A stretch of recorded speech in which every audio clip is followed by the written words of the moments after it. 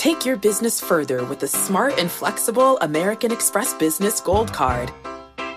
You can earn 4 times points on your top 2 eligible spending categories every month, like transit, U.S. restaurants, and gas stations. That's the powerful backing of American Express. 4 times points on up to $150,000 in purchases per year. Terms apply. Learn more at americanexpress.com/businessgoldcard. The countdown has begun. From May 14th to 16th, 1,000 global leaders will gather in Doha for the Qatar Economic Forum powered by Bloomberg. Join heads of state, influential ministers, and leading CEOs to make new connections, gain unique insights, and uncover valuable opportunities in one of the world's most rapidly rising regions. Request your invite for this exclusive event at QatarEconomicForum.com. This is the business of sports. We're in a situation that we haven't dealt with in modern times. The pandemic here has really accelerated the investments that we've been advocating for years. Almost everyone out there is hoping that there's some kind of return to normal by August, September. In-depth conversations with the leaders in the sports industry. Who wants to be the sacrificial lambs that shows up at the first big major sporting event? We're part of something much bigger than sport right now, and the health and safety of our stakeholders is what's most important. Every moment, I think we're all, from a business perspective, thinking about the impact that the virus is having across the country. Bloomberg Business of Sports from Bloomberg Radio. Hi, I'm Jason Kelly. I'm Mike Lynch. And I'm Michael Barr, and this is the Bloomberg Business of Sports podcast, where we explore the big money issues in the world of sports. Today, there's a little giddiness in my voice. We'll begin with Major League Baseball, where the owners have approved a plan to start the season now. Jason, the negotiations with the players begin, and that's not so easy. It is not easy. And what's so interesting about this to me, Michael Barr, is this notion that it's really, maybe not surprisingly, going to come down to one thing, and that one thing is money. You talked about the players. That's what's on their mind. They're sort of good with the schedule. It looks like they're good with the expanded playoffs, but this 50-50 revenue split is the thing, and that's the bone of contention. So, Mike Lynch, I mean, is this where we expected to end up, just talking about salaries? Absolutely. The Major League Baseball Players Association is the most powerful of the 4 major sports unions, but it's also the most selfish as well. And the players and the owners have come to an agreement over revenue sharing. Now the owners want the players to share the burden of the losses they will incur playing in empty ballparks. Now, Major League Baseball never releases its finances, never makes it public, but it's pretty much common knowledge that about 40% of their revenue comes from parking, ticket sales, and concessions. So those are out the window if they play in front of empty ballparks. So again, as you said, MONEY is going to come down to what's going to determine this. All right, so Lynch, stick with me here for a second. Like, what do you think happens? Where do they end up?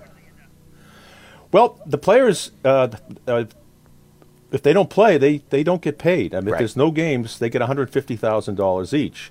If they play these 82 games, they get half of their salary. They've already agreed to a prorated share of their salary. So that's basically like Mookie Betts, for instance, $29 million with the Dodgers, $14.5 million. If he wants to fight, and the rest of the players want to fight over this revenue sharing and sharing of the losses incurred at the ballpark, they get nothing at all. So I think it would behoove them to turn this thing down. Yeah.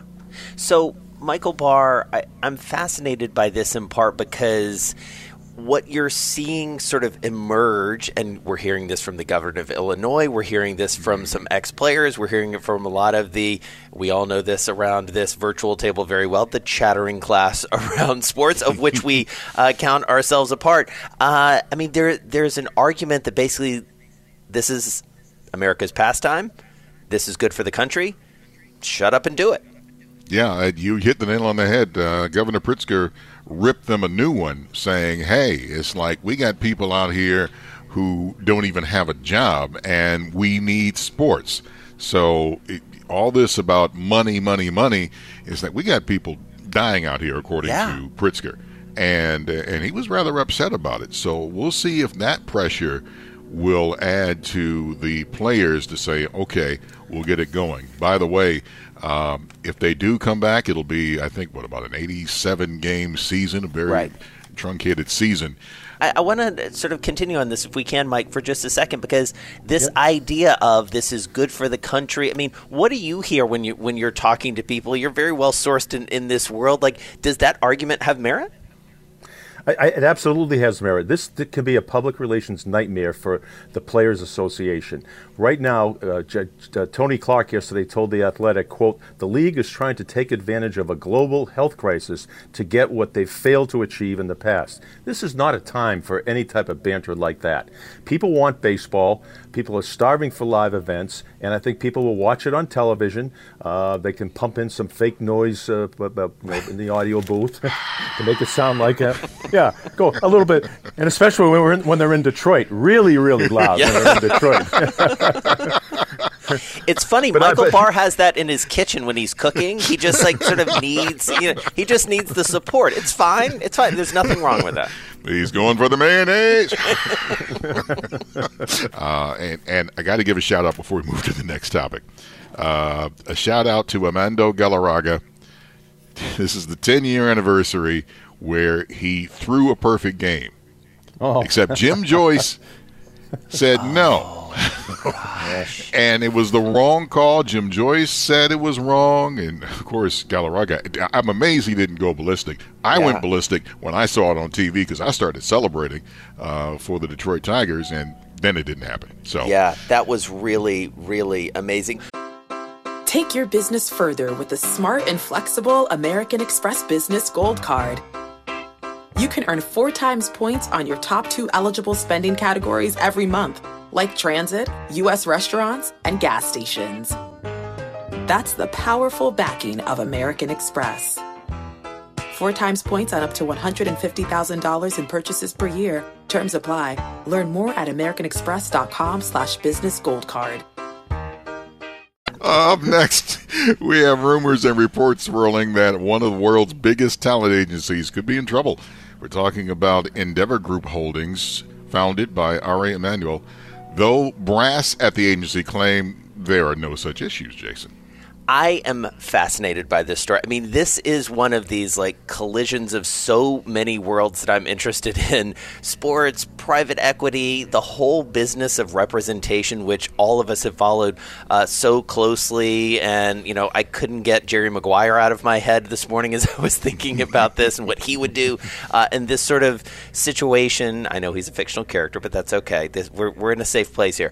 But, I mean, let's remember what Endeavor has become. This is Ari Emanuel. For fans of the show Entourage, he is, by all accounts, Ari Gold is based on Ari Emanuel, notably just a big thinker, a big personality, volatile to say the least.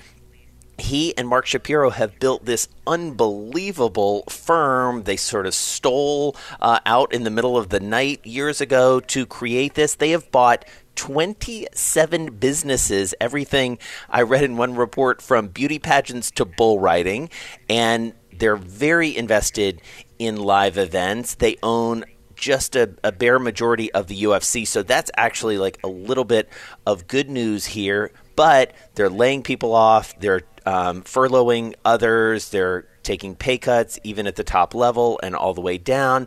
They're borrowing money from Wall Street.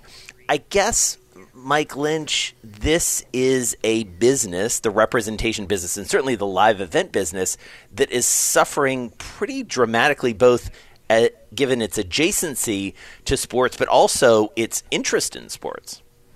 Well, the 2 words you used right there are the key: live events. The television industry is shut down. The film production industry is shut down right now.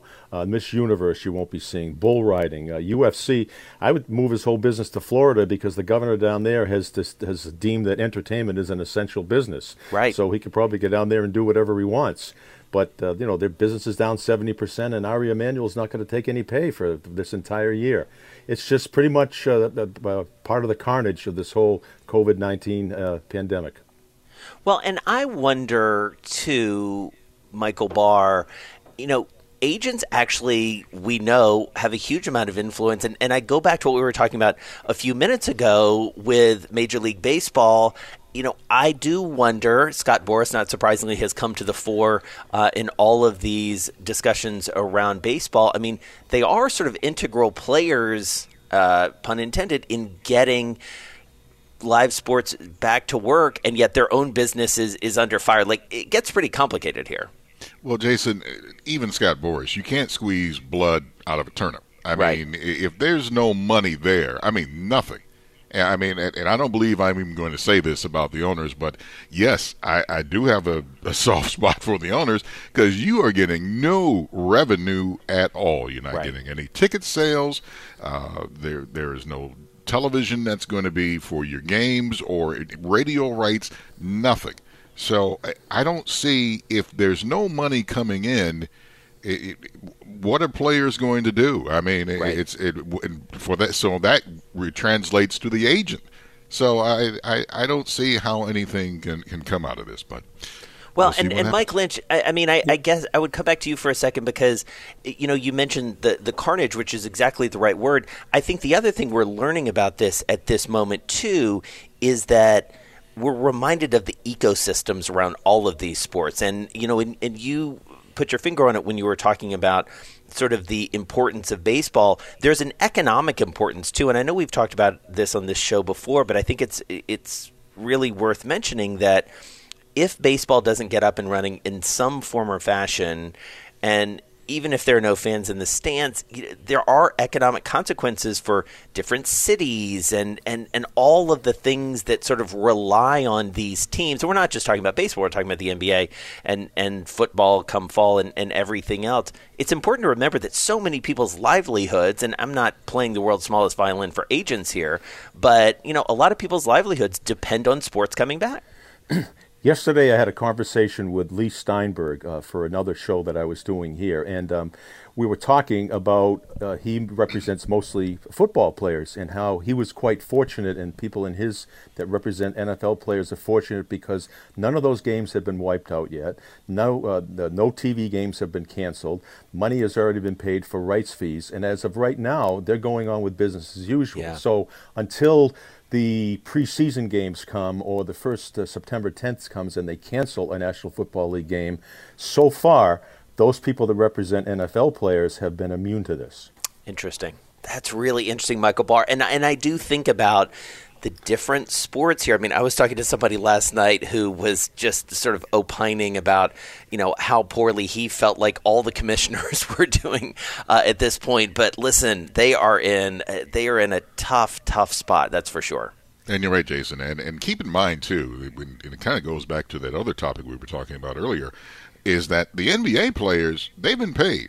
Yeah. So that's why, and that's another reason why they're eager. It's like, hey, let's get on the court and let's go, man. Let's do it. So they're ready to go. And so maybe agents in one sports venue are going to do better than what we're seeing in baseball. That's interesting. It comes down to like who's in your portfolio, right? Exactly. Finally, we've got news this week that one of the biggest names on Wall Street is making a significant investment in online sports betting. George Soros has taken a $66 million stake in DraftKings. And, Jason, let's not forget, this is a company that just went public last month. All right, this is another one of these collision stories, like so many great worlds colliding here. George Soros, of course, one of the best-known hedge fund investors on the planet, the subject of many, many conspiracy theories, too, owing to his very generous support, by all accounts, of liberal causes and democratic causes. You can Google him and learn more than you ever wanted to know about the deep state and how the world works. We'll set that aside for a second, but so interesting as an investor. This is someone who has made incredibly bold bets over time, including on the British pound and so many other elements of the financial world, taking a stake in DraftKings. And Mike Lynch, I do wonder, what do you make of online betting and sports betting specifically in a world of no sports? Well, let's just fantasize for one moment that there is sports going on out there, and I'm going to play the role of Don Vito Corleone in The Godfather. And remember when they were all sitting around the table with the heads of all the families, and their sources of revenue were coming from racketeering, prostitution, and gambling, and they were trying to convince Don Vito Corleone that narcotics and drugs were the way of the future, the great new revenue stream. Right. And he was sitting there rubbing his cat, I think it said, he says, he finally agreed to jump in, but I want to keep it away from the kids and I want to keep it away from the schools.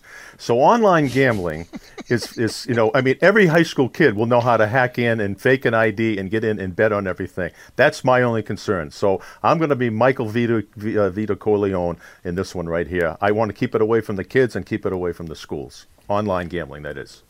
And yet, I would make the argument and only 8 states have it, by the way, I believe, Jason, right. Online gambling. You're exactly right. And New Jersey has been pretty aggressive, I believe, in getting that going, and DraftKings has certainly benefited from that. But you've got some really important backers beyond George Soros in DraftKings specifically, including Major League Baseball here. Michael Barr, what do you make of it?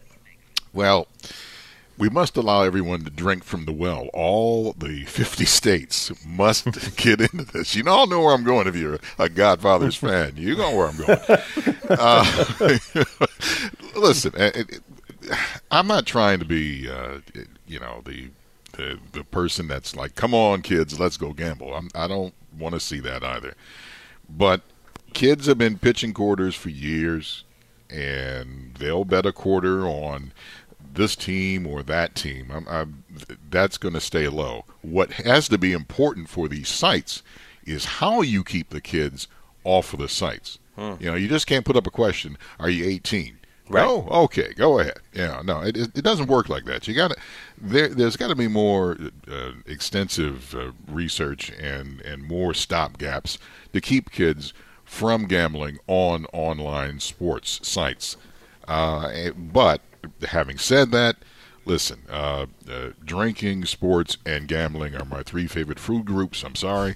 And that's just what I like. And, I'm not ashamed of it. Right. And, there are a lot of people out there like me. So this is going to get over, and more states will allow this. And once sports gets back to its normalcy, we're going to see a huge revenue in online sports betting. Mike Lynch, how much does it change the whole atmosphere as you do get the leagues, the professional leagues, especially the big ones, more deeply involved in this? Adam Silver has talked a lot about it, I know, in the NBA, and obviously Major League Baseball has been involved as well. How critical is that, setting aside safety concerns, how critical is that to this moving forward? Well, it gives it legitimacy when you have the major leagues team, the big major league leagues behind them. And you get some big owners. Jerry Jones is a big investor. Robert Kraft and his two of his 4 sons own 3.5 million shares. Madison Square Garden Corporation and the Dolan family has 1.5 million shares. All reputable people, and it lends legitimacy to it, I think. And that's the big word, credibility and legitimacy. Yeah, and when sports comes back, this could take off even further. And, as you say, depending on how it goes nationally, this could be an even bigger story and could turn out to be a very good bet for George Soros. Michael Barr. Come on, Championship Bridge. This is the Bloomberg Business of Sports podcast. I'm Michael Barr, along with Jason Kelly and Mike Lynch. And we're here with you each and every Monday, Wednesday, and Thursday, exploring the world of money and sports, that nexus that we find so fascinating. Join us at the end of this week when we speak with Professional Fighters League co-founder and chairman Don Davis. This is a guy who was a senior executive at AOL. He's now business partners with Steve Case, owing to that, making investments across all parts of the media and sports landscape. Can't wait for that. It's going to be good. You're listening to Bloomberg Business of Sports on Bloomberg Radio around the world and online wherever you get your podcasts. The countdown has begun. This May, 1,000 global leaders will gather in Doha for the Qatar Economic Forum powered by Bloomberg, held in conjunction with our official partners, the Qatar Ministry of Commerce and Industry and Media City Qatar, and premier sponsor QNB. Join heads of state, influential ministers, and leading CEOs to make new connections and gain unique insights. Learn more at QatarEconomicForum.com.